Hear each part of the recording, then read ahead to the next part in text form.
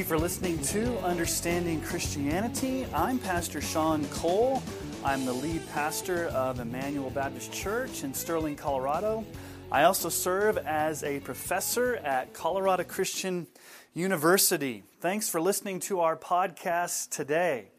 Many of you are probably very familiar with Charles Spurgeon, the Prince of Preachers. In the 1800s, he was the preacher of the Metropolitan Tabernacle in London, England, probably regarded as the greatest preacher of the past 200 or 300 years. And he is venerated by both Arminians and Calvinists and others as one of the greatest preachers of all time. And I love Charles Spurgeon.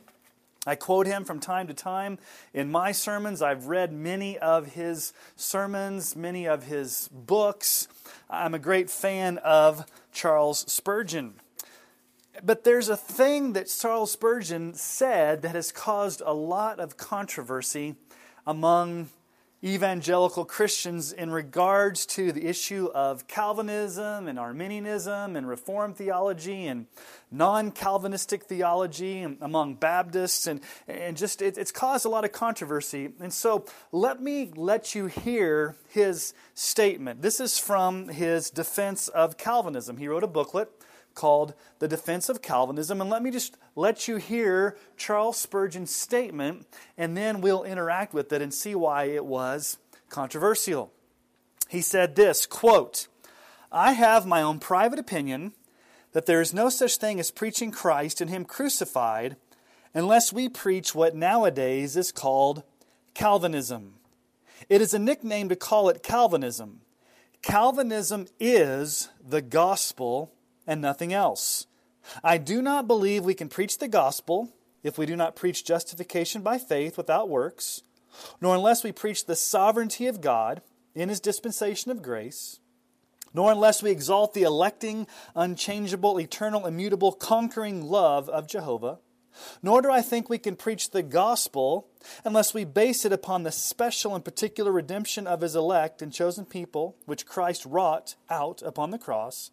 Nor can I comprehend a gospel which lets saints fall away after they are called, and suffers the children of God to be burned in the fires of damnation after having once believed in Jesus. Such a gospel I abhor. If ever it should come to pass that the sheep of Christ might fall away, my fickle, feeble soul, alas, would fall 1,000 times a day." Many Calvinists are proud of using the term Calvinism is the gospel and nothing else. Now, we have to be very careful with that statement, and I think Charles Spurgeon got himself in trouble by saying that. And here's why. Calvinism is not the gospel. Calvinism helps understand the gospel. It's the undergirding of the gospel. It explains how people come to be saved. But Calvinism in and of itself is not the gospel.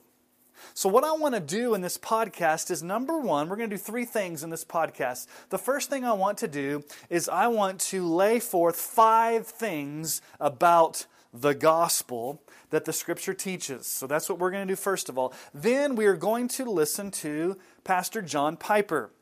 John Piper is obviously the pastor of Bethlehem Baptist Church, the former pastor of Bethlehem Baptist Church. He has a podcast called Ask Pastor John.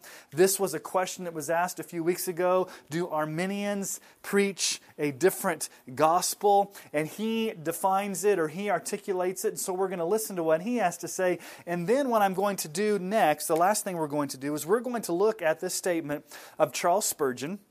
And he basically unpacks 5 truths related to Calvinism and the gospel. And we're going to try to understand how Calvinism basically undergirds or provides the foundation or the understanding for the gospel. While it is not the gospel, it does help us understand the full reality of the gospel. So let's first begin to look at 5 reasons why the gospel is so vitally important. What is the gospel? And we start with number 1.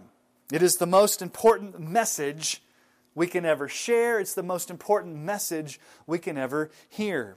and we go to 1 Corinthians chapter 15, verses 1 through 4. Paul defines for us the gospel. He said, "Now I would remind you, brothers, of the gospel I preached to you, which you received, in which you stand, and by which you're being saved, if you hold fast to the word I preached to you, unless you believed in vain. For I delivered to you as of first importance what I also received, that Christ died for our sins in accordance with the Scriptures, that He was buried, that He was raised on the third day in accordance with the Scriptures." Notice what Paul says from the very beginning. He says, "I want to remind you, brothers, of the gospel that I preached to you." The gospel simply means good news. The good news that was preached. And they had received this gospel. They're standing in this gospel. They're being saved by this gospel. They need to hold fast to this gospel. And so the gospel is a message. It's the good news message that needs to be preached. It's the good news message that needs to be believed, embraced. And it's the good news message by which all sinners are saved. So what is the content of the gospel? Paul goes on to say, "I'm going to deliver it to you as of first importance." So basically what Paul's saying is, this is the most important thing I can deliver to you. Now there are many important things that Paul said, and there are vitally important things that Paul said. But Paul here is saying, listen, there's one thing that you need to understand is of first importance, and here's what the content of the gospel is: that Christ died for our sins in accordance with the Scriptures, that He was buried, that He was raised on the third day in accordance with the Scriptures. So what is the gospel? Here's a working definition of the gospel. It is the good news message of the historical fact of the literal Jesus Christ of Nazareth, who lived a perfect life on earth, who died on the cross for our sins, who was buried in a tomb, and then 3 days later rose again, and this is all according to the Scriptures.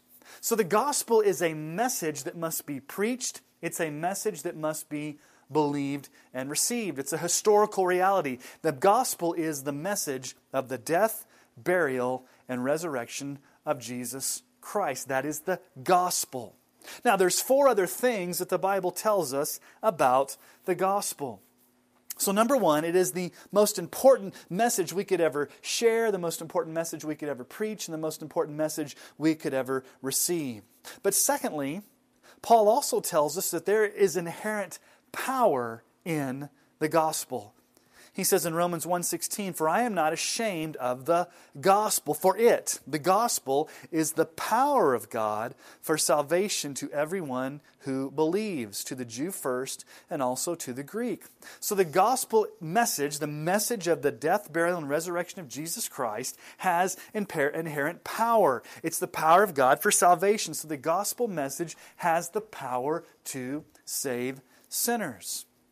Thirdly, the gospel is the valuable treasure of the glory of Christ.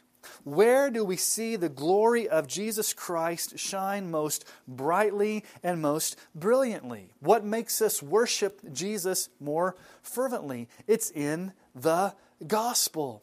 Paul also says this in 2 Corinthians 4:4-7. He says this, "In their case, the God of this world has blinded the minds of the unbelievers to keep them from seeing" what? What has Satan blinded unbelievers from seeing?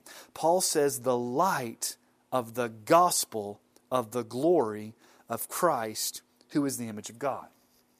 So non-believers have been blinded by Satan, and in their blindness they can't see the light of the gospel, the light of the good news of the glory of Christ, who's the image of God. And then Paul goes on to say, "For what we proclaim, what we preach is not ourselves, but Jesus Christ as Lord, with ourselves as your servants for Jesus' sake. For God, who said, 'Let light shine out of darkness,' has shone in our hearts to give the light of the knowledge of the glory of God in the face of Jesus Christ. But we have this treasure in jars of clay to show that the surpassing power belongs to God and not to us." The gospel is the fullness of the glory of Christ. And Paul says we preach Christ as Lord. And when Christ is preached as Lord, when the death, burial, and resurrection and lordship of Christ is preached, God opens the eyes of blind sinners to show them the glory of Christ. And Paul says this is a treasure. It's a treasure in jars of clay. We are jars of clay. We are merely humans. We are feeble, but we have the ultimate message of the gospel. It is a treasure, and it's God's power. So number one, the gospel is the most important message we could ever hear. Number two, there's inherent power in the gospel. But thirdly, the gospel is the valuable treasure of the glory of Christ. But fourthly, the Bible also teaches that the gospel is the word of truth. The word of truth. Paul says in Ephesians chapter 1, verses 13 and 14, Paul says, "In him you also, when you heard the word of truth, the gospel of your salvation, and believed in him, were sealed with the promised Holy Spirit." He calls the gospel of our salvation the word of truth. In Colossians 1, 5 through 6, Paul also writes, "Of this you've heard before in the word of the truth, the gospel, which has come to you, as indeed in the whole world it is bearing fruit and growing." Twice he calls it the word of truth. It's absolutely true. The death, burial, and resurrection of Jesus Christ is an undisputed historical fact that God has come down from heaven in Jesus Christ and bought us in His blood. Notice what Paul doesn't say. Paul doesn't say the gospel is true. Now, there's nothing wrong with that. But there are many things that are true. For example, I was born in Kansas City, Missouri. That's true. I'm 6'2". That's true. I have blue eyes. That's true. I'm married to Dawn. That's true. There are many things in this world that are true. True factually. But they have no inherent power or the sovereignty of God behind them. What Paul says is the gospel is the word of truth with a capital T. Not only is it true, but it is the truth. Fifthly, the gospel is life. The gospel is life. 2 Timothy 1, 8 through 10. Paul says to Timothy, "Therefore do not be ashamed of the testimony about our Lord, nor of me as prisoner, but share in suffering for the gospel by the power of God, who saved us and called us to a holy calling, not because of our works, but because of His own purpose and grace, which He gave us in Christ Jesus before the ages began, which now has been manifested through the appearing of our Savior, Christ Jesus, who abolished death and brought life and immortality to light through the gospel." What has Jesus done through the gospel? He's abolished death and brought life and immortality to sinners. The gospel is life. The gospel is truth. The gospel is the treasure of the glory of Christ. The gospel has power. The gospel is the most important message we could ever hear. Those are 5 truths about the gospel, but let me give you a postscript. Let me give you a postscript at the end of these 5. And it's probably obvious. There's nothing more precious than the gospel. Paul says in Acts chapter 20, verse 24, "But I do not account my life of any value, nor as precious to myself, if only I may finish my course and the ministry that I received from the Lord Jesus to testify to the gospel of the grace of God." That's Paul's heartbeat. He says, listen, my life is not valuable. I don't count my life as something worth even keeping. It's not about me. It's about the glory of God. And the one thing I press on to do, the one thing that He's called me to do, the one thing I want to spend my life doing is testifying to the gospel of grace. Now, why does he want to testify to the gospel of grace? Well, we've just looked. He wants to spend his life testifying to the gospel of grace because, number one, it is the most important message we could ever hear. Number two, the gospel has inherent power to save. Number three, the gospel is the valuable treasure of the glory of Christ. Number four, the gospel is absolute truth. And number five, the gospel is life. Now, that is biblically a case for what the gospel is. Now, when Spurgeon said Calvinism is the gospel, I disagree with that statement because we've just seen what the gospel is. Now, I would agree with Spurgeon that the gospel makes fuller sense. The gospel comes to life. We can understand the implications of the gospel. We can understand the undergirding, the foundation of the gospel. We can understand how God saves sinners. We can understand the fullness of God's activity in saving sinners from first to last when we embrace what the Bible teaches about God's sovereignty and salvation. But that in itself is not the gospel. So what I want us to do now is to listen to how John Piper answers this question. And he gives some great insights into this, and I agree with what he says. Let's listen to what he says, and then when we come back afterwards, we're going to interact with Charles Spurgeon's statement. Pastor John, what is your opinion? Can an Arminian preach the gospel effectively? Christ and Him crucified. Okay, I love Spurgeon too, and as he was unpacking those points about the foundations and the riches and the heights of gospel truth, I was saying amen. However, my answer is, can an Arminian preach the gospel effectively? Yes, he can. Now, notice, Benjamin did not ask, can an Arminian preach the gospel fully? He didn't ask, can an Arminian preach the gospel without implicit or explicit theological defects? He didn't ask, can an Arminian preach the gospel without tendencies that lead the church in harmful directions? He didn't ask, can an Arminian preach the gospel in the most Christ-exalting way? And my answer to all those questions would be no, they can't. What he asked was, can an Arminian preach the gospel effectively? Which I take to mean, can an Arminian speak enough of gospel truth so that God is willing to use it to save sinners? And the answer to that is yes. Now, let me say something about why I say this, because this is important. We need to not understate or overstate the issues here. Why do I say that?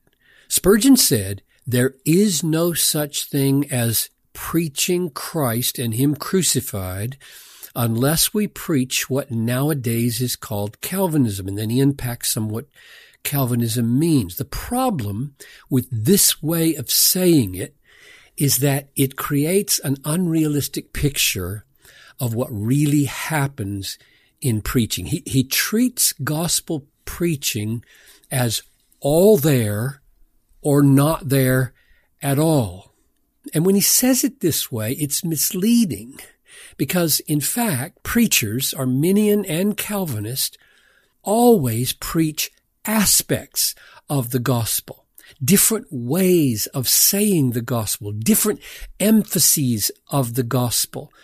And all of us use language in preaching that at least sometimes is not perfectly clear as to whether the words that we're using carry a Calvinistic meaning or an Arminian meaning. They could go either way depending on what you're intending by the words. We don't always specify. We can't qualify that often. So whether you're a Calvinist or an Arminian, you can't qualify every sentence you speak as you preach Christ to make sure that every sentence carries a distinctive Calvinist or a distinctive Arminian meaning, which means that the same Bible sentences about the death and the resurrection of Jesus will be quoted by both preachers, both Calvinists and Arminians, and God can use those Bible sentences to save sinners, even if all the Arminian or all the Calvinist implications of those sentences are not made explicit. So here's the gospel. Let's see if a Calvinist and an Arminian could say what I'm about to say. I'm going to preach the gospel now. God is a glorious, all-holy, all-righteous, all-just God and created us for His glory. All people have sinned by not living for the glory of God, but preferring other things over God and thus dishonoring God. And we are by nature rebellious, and we cannot change ourselves without divine help. Therefore, we are all under the just and holy wrath of God. We will all perish eternally if we cannot be saved from His wrath. But God, in His mercy, has sent His own Son into the world, Jesus Christ, to bear the sins and to endure the wrath for all those who believe on Him. Faith alone unites us to Christ so that His death counts for us and His righteousness can be imputed to us. Everyone, therefore, no matter how terrible your background has been, no matter what your ethnicity is or intelligence or gender or socioeconomic status or family background, everyone who believes, simply believes on Jesus, that is, receives Him as Savior and Lord and treasure, will be saved and have eternal life. So turn from your sins and give up all self-reliance and trust in Jesus. End of gospel presentation. Now, I think both an Arminian and a Calvinist can say every word that I just spoke. Now, of course, we know that at several points in that gospel presentation, our beliefs will take us in different directions as we explain those sentences, and those differences really do matter as people grow in faith. These things are not, Calvinism and Arminianism are not a matter of indifference. But even before we make those differences clear, these gospel sentences are true as they stand, and God can make them effective in the mouth of both Calvinists and Arminians. What people who hear believe, now this is a crucial statement. What people who are hearing the gospel believe when they hear those sentences, what they've believed about what God really is like, that will become clear as people are taught the fuller, deeper truth.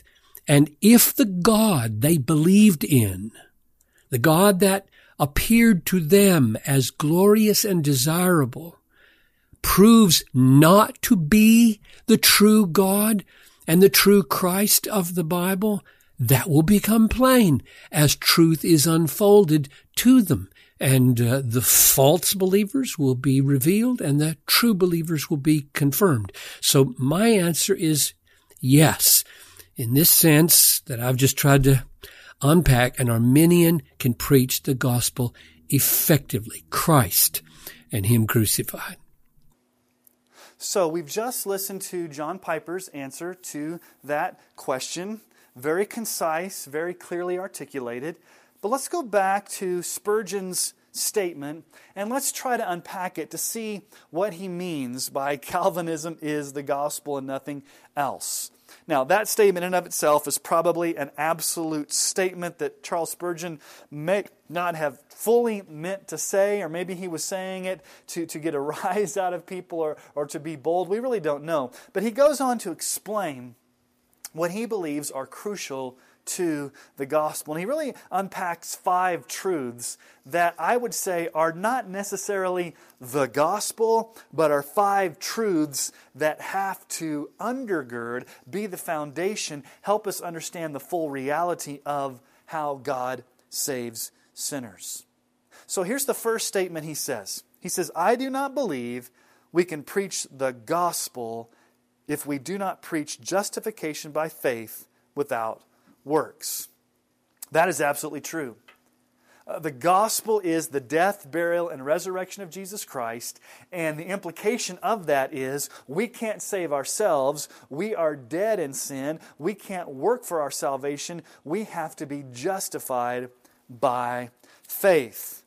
Now, what does it mean to be justified by faith? Paul tells us in the book of Romans what that means. Paul is very clear in the definition of justification. He says this in Romans chapter 4, verse 1. What shall we say was gained by Abraham, our forefather, according to the flesh? For if Abraham was justified by works, he has something to boast about, but not before God. For what does the Scripture say? Abraham believed God, and it was counted to him as righteousness. Now, to the one who works, his wages are not counted as a gift, but as his due. And to the one who does not work, but believes in him who justifies the ungodly, his faith is counted as righteousness. That's a very important truth about the gospel. Verse 4, to the one who works, his wages are not counted as a gift, but as due. Paul is saying, listen, if you work, you are owed pay. That's the way you work. None of you would go to your job and tell your boss, hey, listen, today I'm clocking in, but you don't have to pay me. I'm just doing this for free. No, when you go to work, you expect to be paid because you either signed a contract or you were hired under a certain stipulation for a certain wage. And so that's just the way it works in the world. You go to work and you get paid for what you did. And that's the way it works in the business world. In our jobs, we work and we expect to get paid for what we did. And Paul says that's not the way it works in salvation. Now, we may think that's the way it works. We may think that, listen, if I just do all these good things, if I just go to church, if I try really hard to obey the Ten Commandments, if I really try to be a nice person, if I'm just spiritual, if I give to good causes, if somehow I do enough, then God is obligated to pay me back by saving me, by accepting me, by counting what I've done as righteous in His sight. And Paul says that's not the way it works. That is not grace. That is not salvation by grace. He says in verse 5, to the one who does not work, but believes. So here's the way the gospel works. Here's the way salvation works. We don't work for our salvation. We simply trust or believe or place our faith in Christ and His work on our behalf. It's a gift of grace. And when that happens, Paul says we are justified. God justifies the ungodly, and our faith is counted as righteousness. In other words, this great exchange happens. Justification by faith without works. When we believe in Jesus, not in our works, not in anything that we can do, when we're ungodly, when we're sinners who can't save ourselves, when we believe in Jesus, God does something amazing. He takes our sin and puts it into Christ's account, and takes Christ's perfect record and puts it into our account. And so when Christ's perfect record comes into our account and our really terribly bad record of sin goes out of our account on Christ, then God can look down upon our lives and He can make a wonderful declaration. He can look down upon us as the judge of the universe and He can declare us not guilty. He can declare us righteous on account of Christ. Not ourselves, not something we earned, not something we did. It has to be a free gift of grace that God gives us from outside of ourselves. And then when you go on to chapter 5, he tells us the blessing of what justification really means. He says in Romans 5, 1 and 2, therefore, since we've been justified by faith, we have peace with God through our Lord Jesus Christ. Through Him we've also obtained access by faith into this grace in which we stand, and we rejoice in the hope of the glory of God. What is the blessing of justification? When God declares you not guilty on account of the righteous, perfect record of Christ, the Bible here says we have peace with God. We're no longer at war with God. We have peace with God. And then he also says we've obtained access. We've obtained entrance into God's presence. Before we were barred from God's presence. Before we were guilty before God. We were under His wrath. We were under His condemnation. But now, because we have the record of Christ imputed to us through faith, we can have access to the very throne of grace, open entrance, ushered into the presence of God the Father through the work of Christ. In this, we stand. We stand in this grace. It's a permanent standing. And then this causes us to rejoice. It causes us to have hope. It causes us to see that now we are accepted by God. And so the gospel is the death, burial, and resurrection of Jesus Christ. But the way that we're saved, and I agree with Spurgeon here, is justification by faith without works. That is foundational. Now, the second thing that Spurgeon says here, he says that I do not believe we can preach the gospel unless we preach the sovereignty of God in His dispensation of grace. In other words, what Charles Spurgeon is saying here is that God has the sovereign right to irresistibly shower grace upon who He decides to shower grace upon. In other words, this is the truth of sovereign regeneration. This is the truth of effectual calling. This is the whole idea of irresistible grace, that God is the one who causes us to be born again. If we're dead in sin, we don't have the ability to believe. We don't have the ability to repent without God first granting us the gift of regeneration or the new birth. And this was promised all the way back in the Old Testament. In Ezekiel chapter 36, verses 25 through 27, God the Father promises in the new covenant, in the time of Christ, that there would be this wonderful new regeneration, rebirth, cleansing that would happen. And notice that God is the one who does it. God says, I will sprinkle clean water on you, and you shall be clean from all your uncleanness. And from your idols I will cleanse you, and I will give you a new heart, and a new spirit I will put within you. And I will remove the heart of stone from your flesh and give you a heart of flesh. And I will put my spirit within you and cause you to walk in my statutes and to be careful to obey my rules. Notice the one who's going to do this, God is. Why is God the one that's going to cleanse us? Because we can't cleanse ourselves. Why is God the one that's going to give us a new heart by replacing our heart of stone with the heart of flesh? Because we can't do that. God's going to put His Holy Spirit within us. God's going to cause us to walk in His ways. And the reason that God has to do this is because in our deadness, in our spiritual depravity, we lack the capacity, we lack the power, we lack the will to do these things. We can't replace our heart of stone with the heart of flesh. We can't cause ourselves to be born again. We can't wake up one day and say, listen, I've got the ability now, I've overcome my spiritual deadness, and I can just believe on Christ whenever I want to. No, God has to come first and be the initiator. Spurgeon says God has the sovereignty of His dispensation of grace. God dispenses His grace sovereignly. He's the one that initiates it. And if you go to John chapter 3, when Jesus is interacting with Nicodemus, who comes to Him at night, Jesus is referring to this passage of Scripture in Ezekiel that we've just looked at, where God promises to sprinkle with clean water and to put His Holy Spirit in us and to do this powerful work called the new birth. Listen to John chapter 3. Jesus says in verse 3, truly, truly, I say to you, unless one is born again, or literally born from above, he cannot see the kingdom of God. Nicodemus said to Him, how can a man be born when he's old? Can he enter a second time into his mother's womb and be born? And Jesus answered, truly, truly, I say to you, unless one is born of water and the Spirit, he cannot enter the kingdom of God. That which is born of the flesh is flesh, and that which is born of the Spirit is spirit. Do not marvel that I said to you, you must be born again. Notice the imagery Jesus uses. He must be born of water and the Spirit. Where do those two images come from? They come from Ezekiel. When God promises, I will cleanse you with clean water. This is not speaking about baptism by immersion.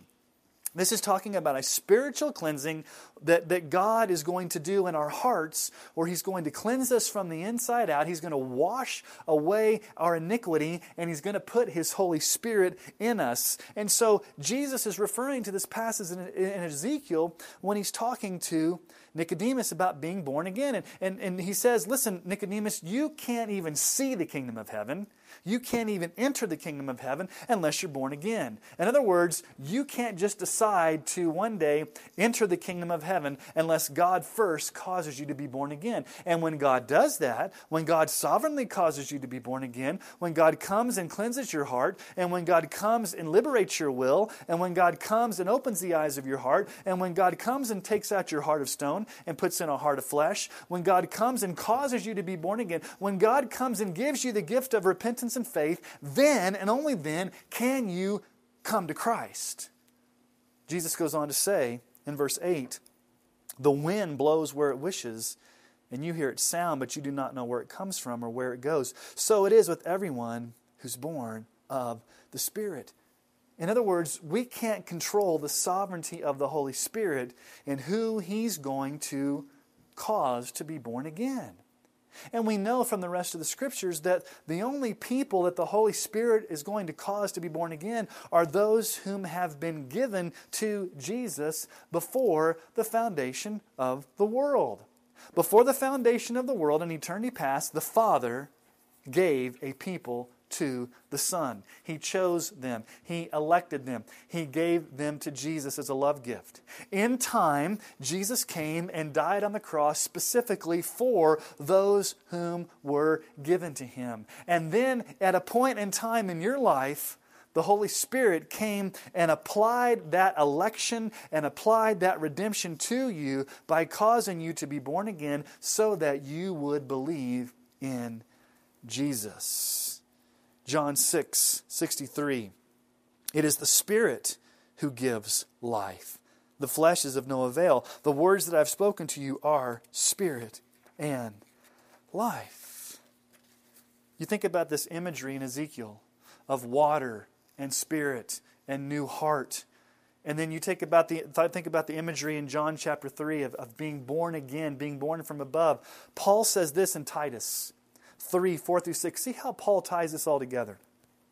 He says, when the goodness and loving kindness of God our Savior appeared, He saved us not because of works done by us in righteousness, but according to His own mercy, by the, listen to this, the washing of regeneration and renewal of the Holy Spirit, whom He poured out on us richly through Jesus Christ. Do you see the wording there? The washing of regeneration. There's that spiritual cleansing. I will cleanse you with water. I will regenerate you. And renewal of the Holy Spirit. Renewal, the new heart. Being given a heart of flesh, that heart of stone being taken out. God is sovereign in this. Ephesians 2:4-5.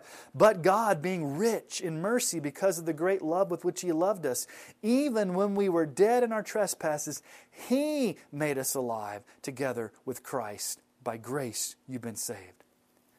In your spiritual deadness, in your deadness in sins, you can't cause yourself to be made alive.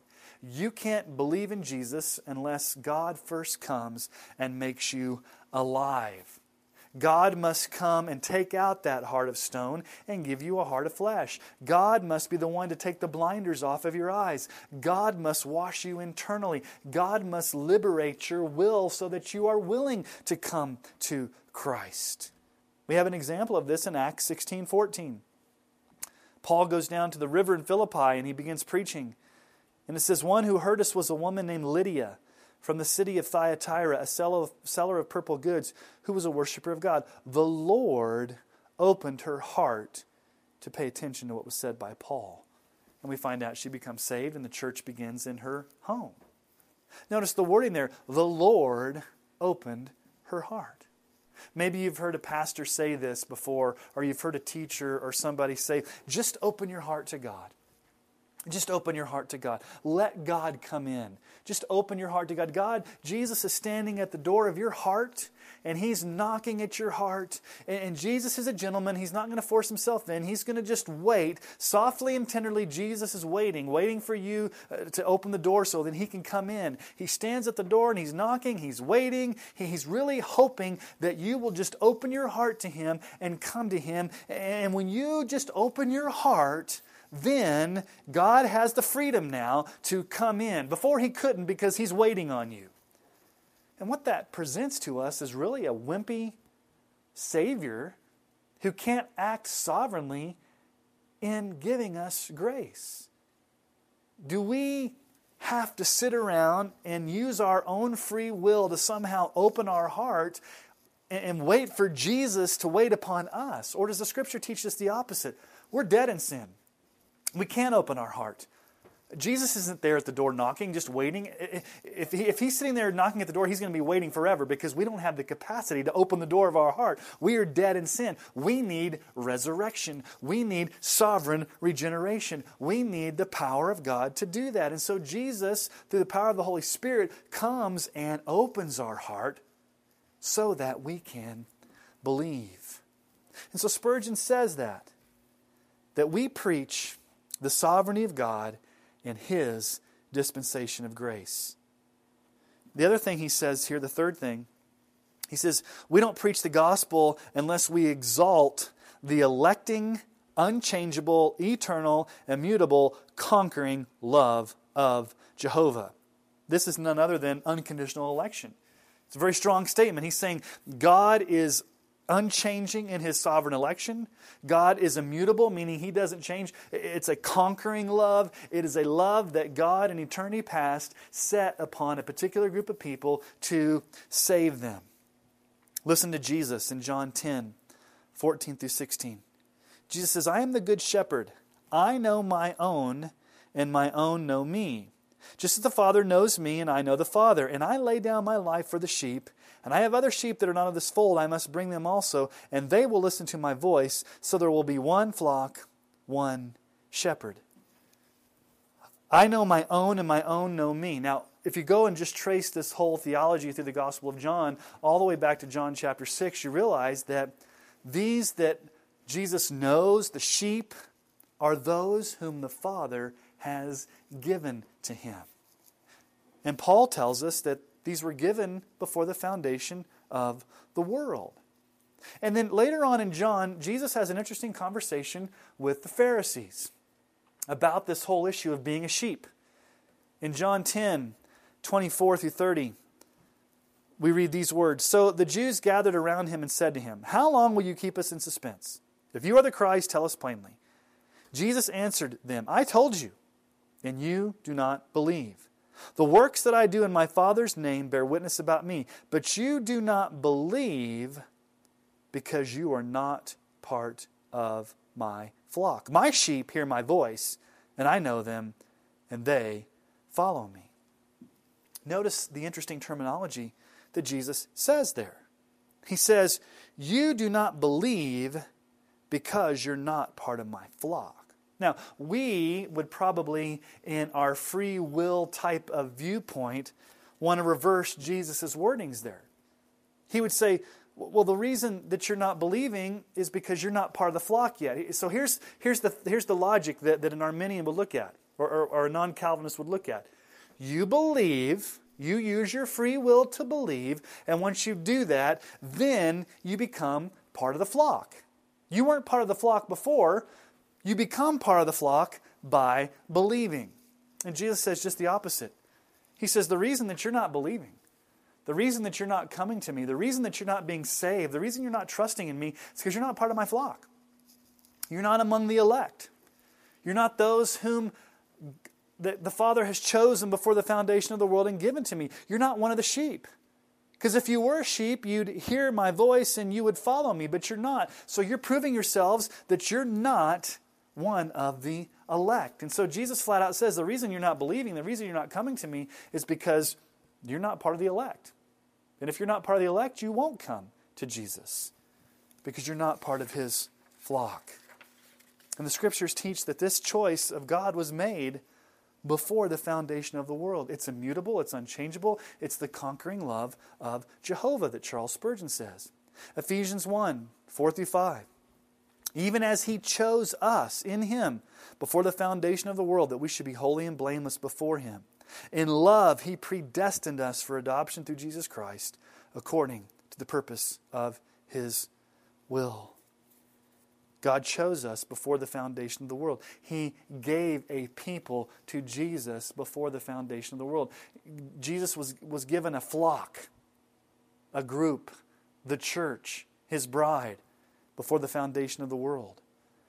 2 Timothy 1:9, we've already looked at this, but Paul says that Christ saved us and called us to a holy calling, not because of our works, but because of His own purpose and grace, which He gave us in Christ Jesus. When?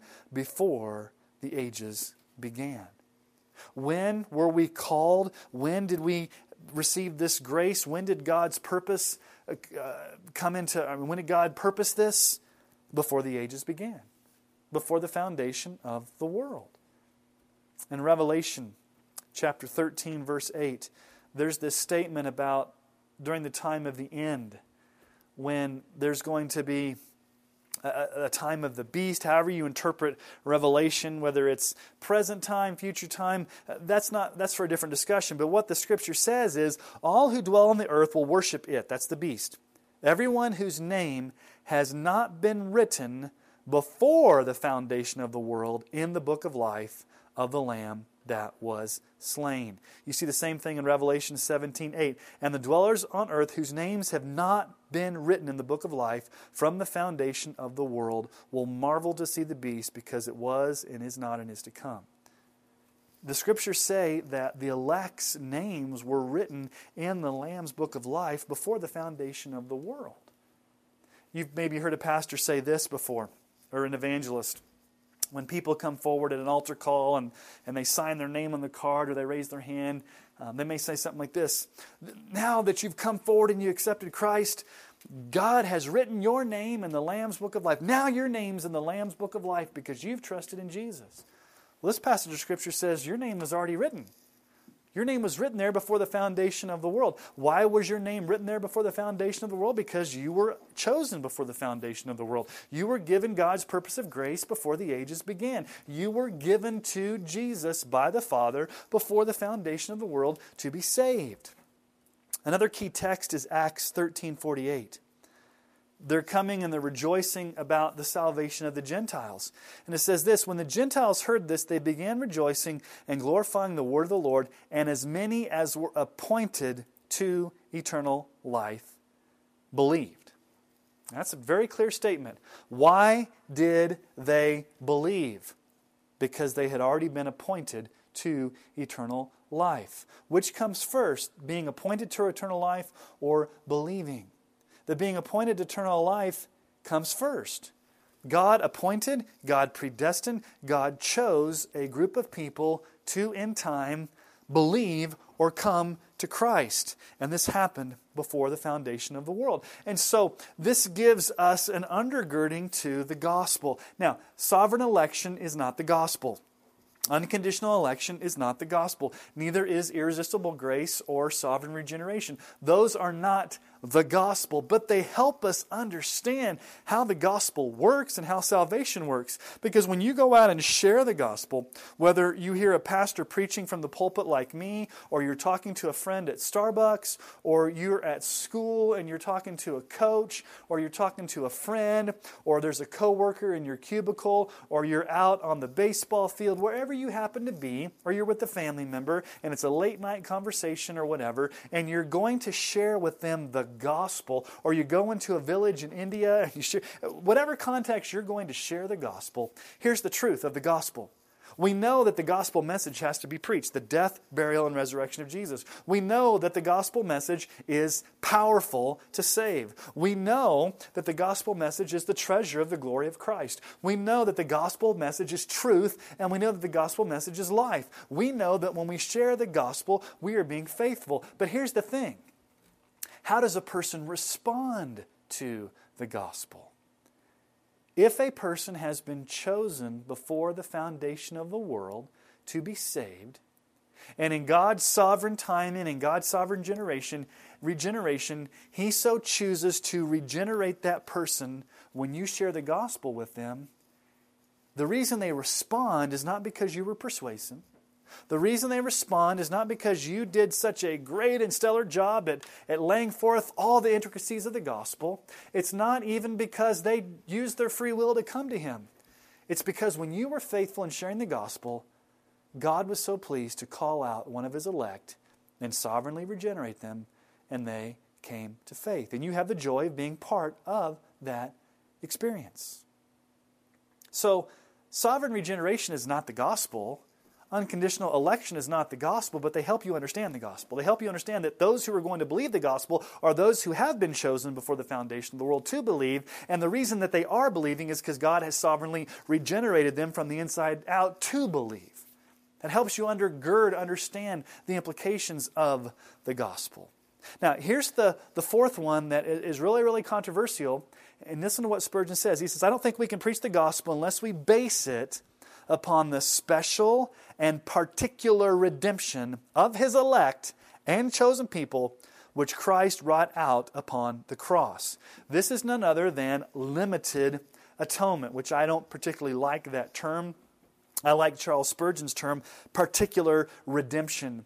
In other words, it's the whole truth that Jesus Christ's intention on the cross was to die specifically for those whom were given to Him before the foundation of the world, and only those. In other words, it's the whole idea that Jesus died for His elect. Jesus did not die for the sins of the entire world. He died only and specifically, the intention of His death was for the elect, and the scope and design of His intent was limited only to those who would believe.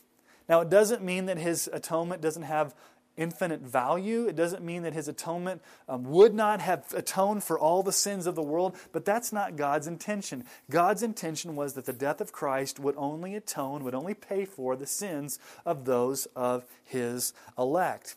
Now, there's a lot of verses we could go to, but one of the beautiful pictures of this, and it's a little intricate and it's a little difficult to understand at times, but really it's the book of Hebrews, which is the high priestly nature of Jesus as the mediator, as the intercessor.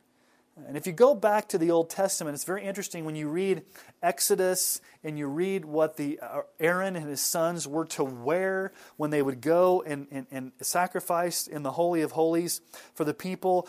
They would wear an ephod. It was this priestly garment. And embedded in the priestly garment would be 12 stones to represent the 12 tribes of Israel.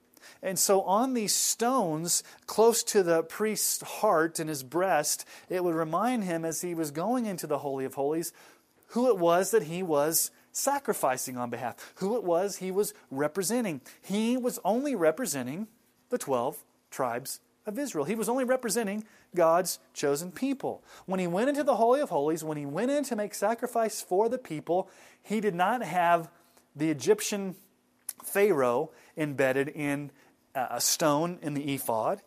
He did not have the Canaanite high priest. He did not have the Amorites or the Edomites or any other pagan people.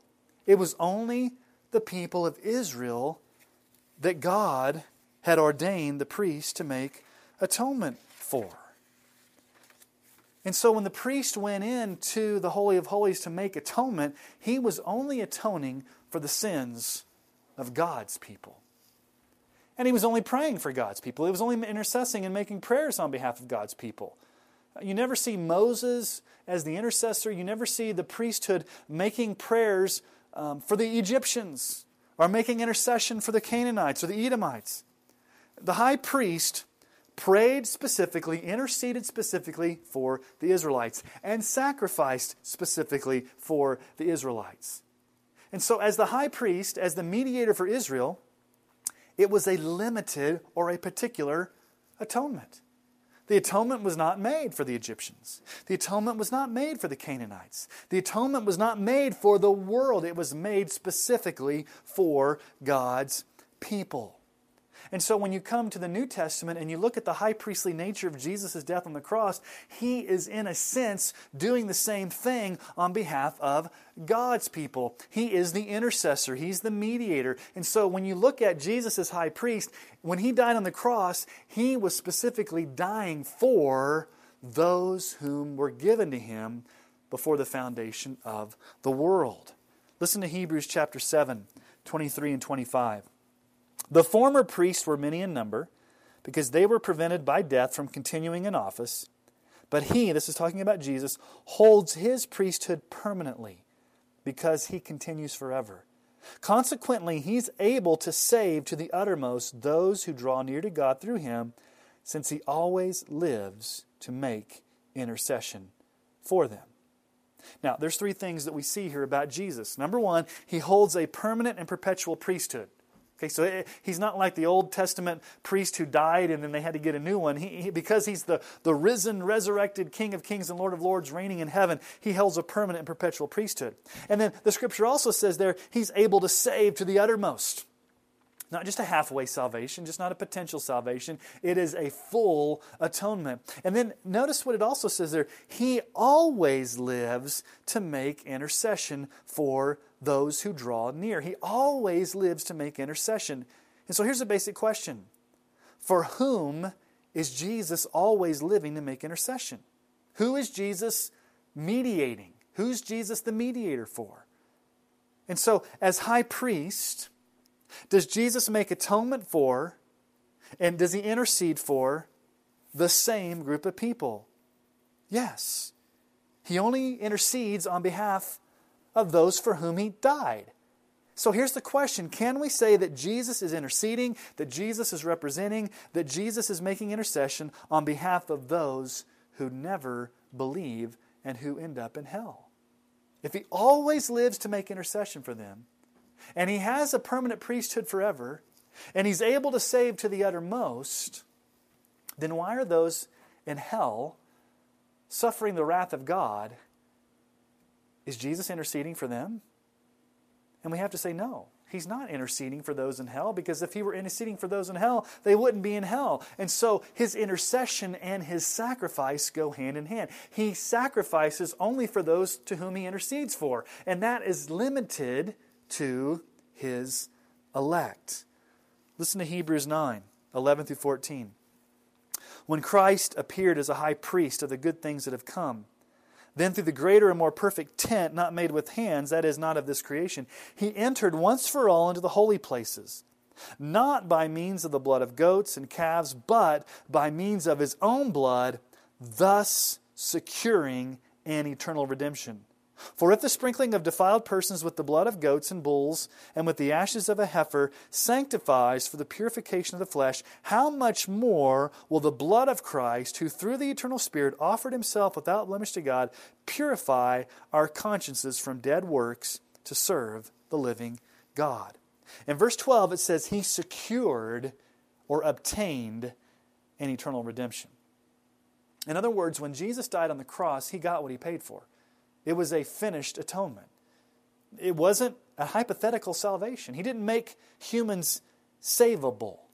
You see, many people will say when Jesus died on the cross, he made salvation possible. He made salvation theoretically possible. And if you hold to that truth that Jesus made salvation possible, then you are left with a quagmire. You're left with this possibility. If Jesus died to make salvation possible, then there could be a possibility that no one would ever come to faith. Because think about it logically. If we have free will, and we have the ability to come to Christ, and we can do this in and of ourselves, then ultimately Jesus could have died on the cross and nobody would ever trust in him. And so really his death was a hypothetical reality to make salvation possible, but not actually to secure an eternal redemption. It wasn't secured. It wasn't obtained. It just made salvation possible. And Hebrews blows that out of the water. Jesus did not make salvation possible. He obtained eternal redemption for only those to whom he came to save. And those are the same people that he intercedes for. In other words, as my friend Artaxerxes would say, Jesus got what he paid for. and nothing more and nothing less. What did he pay for? The people that were given to him before the foundation of the world. The sheep, his church. Now, the last thing that Charles Spurgeon says, most of us would agree with.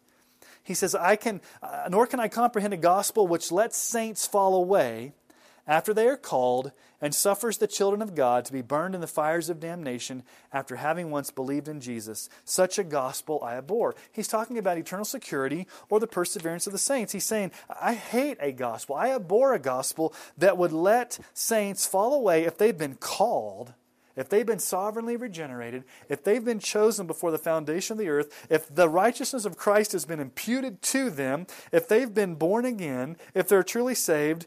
How in the world could they ever fall away and go spend eternity in hell after they've once come to faith in Christ? He says, I abhor such a gospel.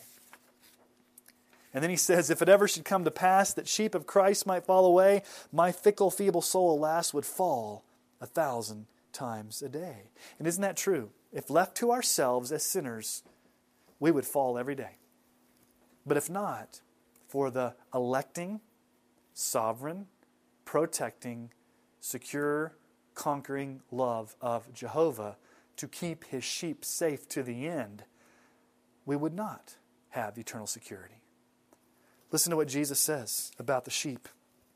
John 6, 37 through 39.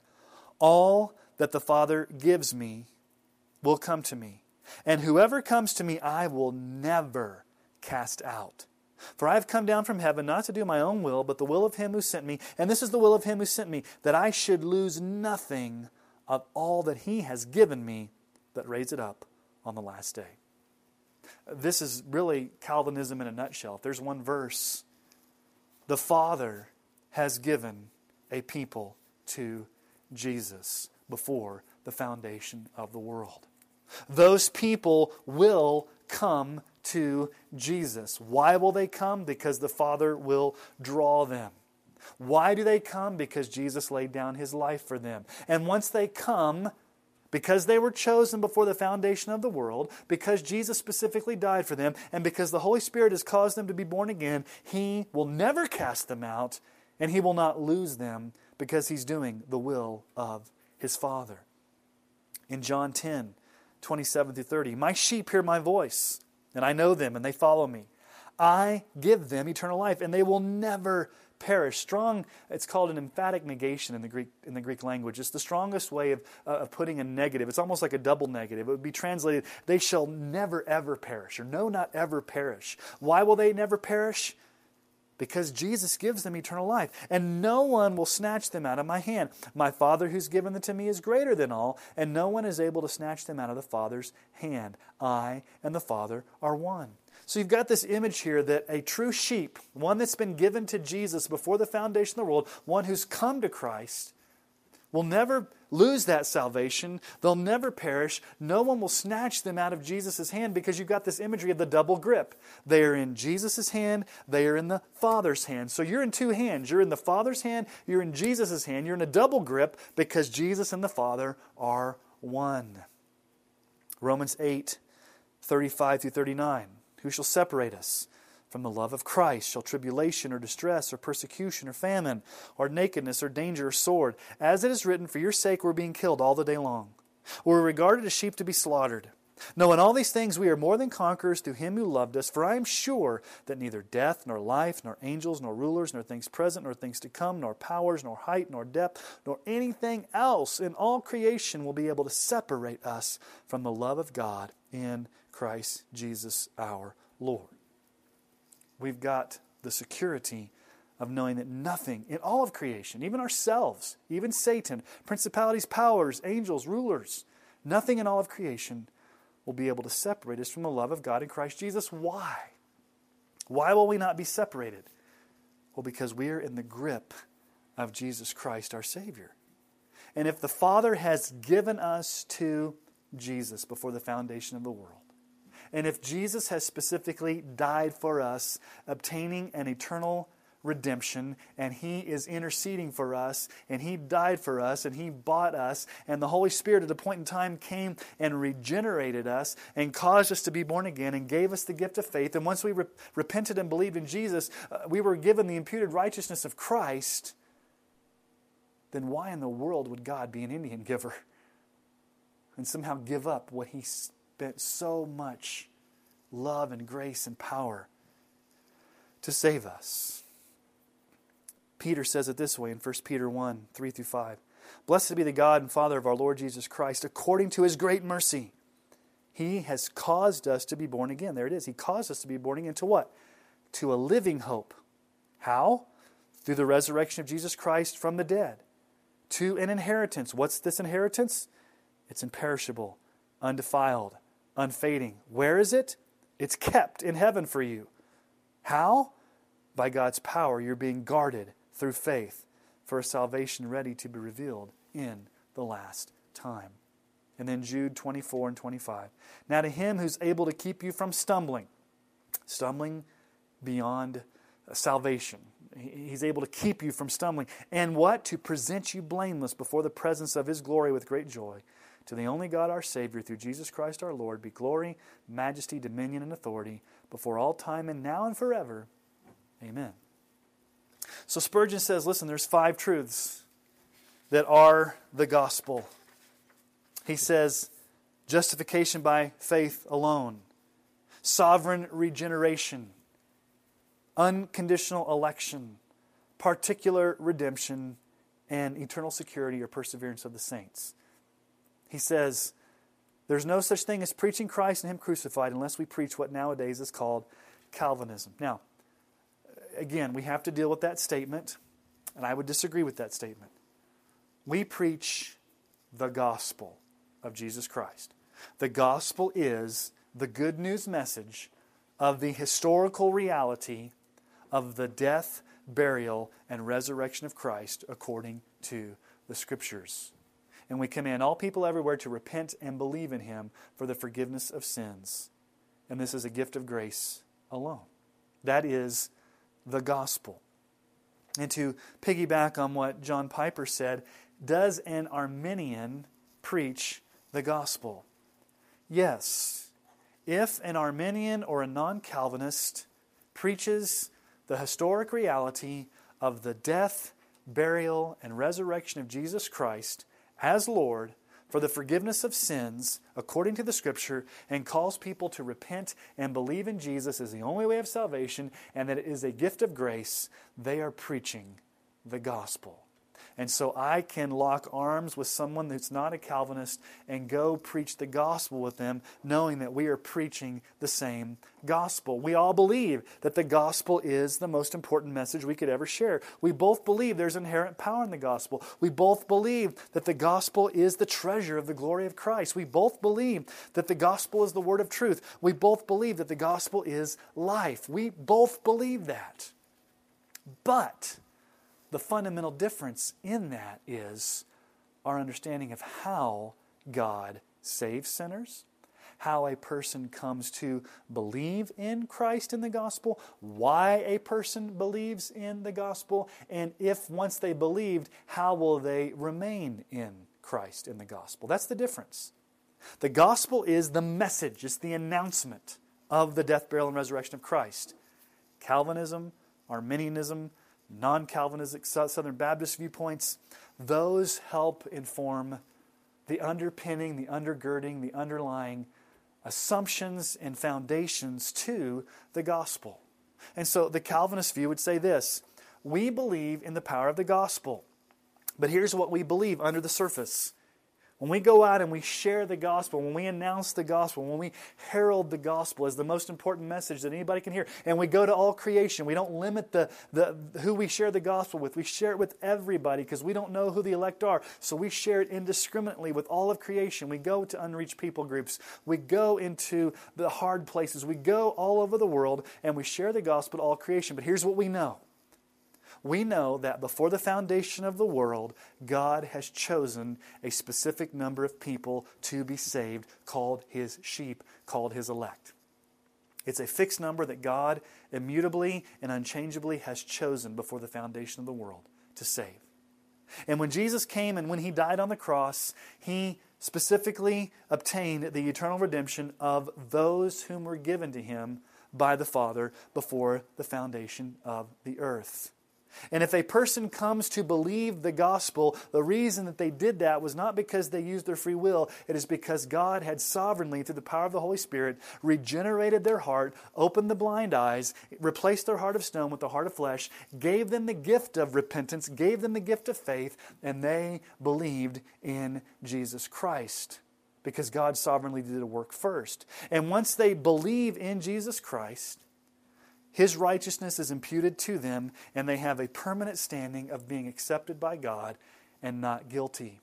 And because God had chosen them before the foundation of the world, and because Jesus specifically died for them, and because the Holy Spirit caused them to be born again, they will be eternally secure. They will never fully or finally fall away. They will be kept to the end. They will persevere to the end because of God's electing, unchanging, sovereign, persevering love, power, and grace.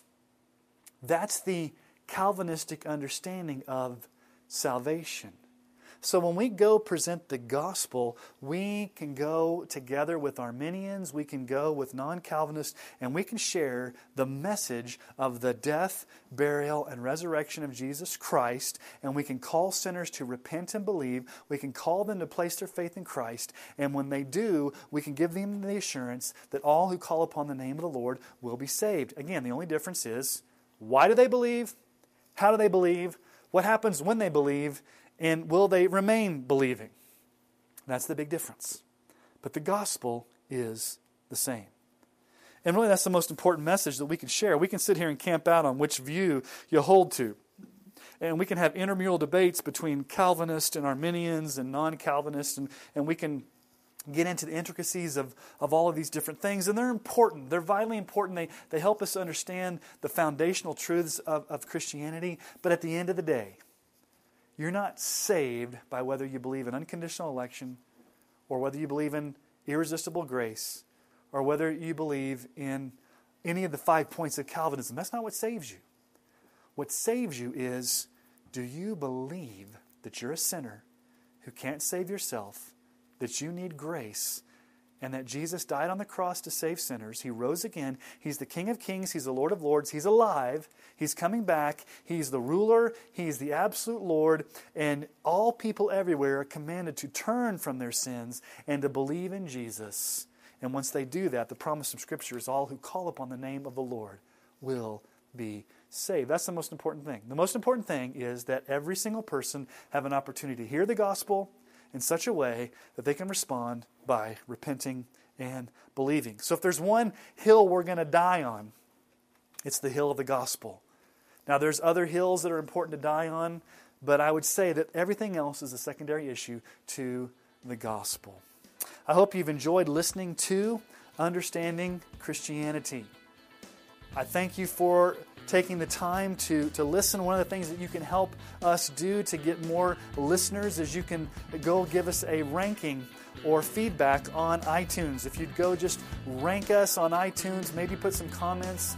The more you do that on iTunes, the more exposure we're going to get, and other people will be able to listen to this, and they will elevate this podcast a little bit higher in the rankings under Christianity.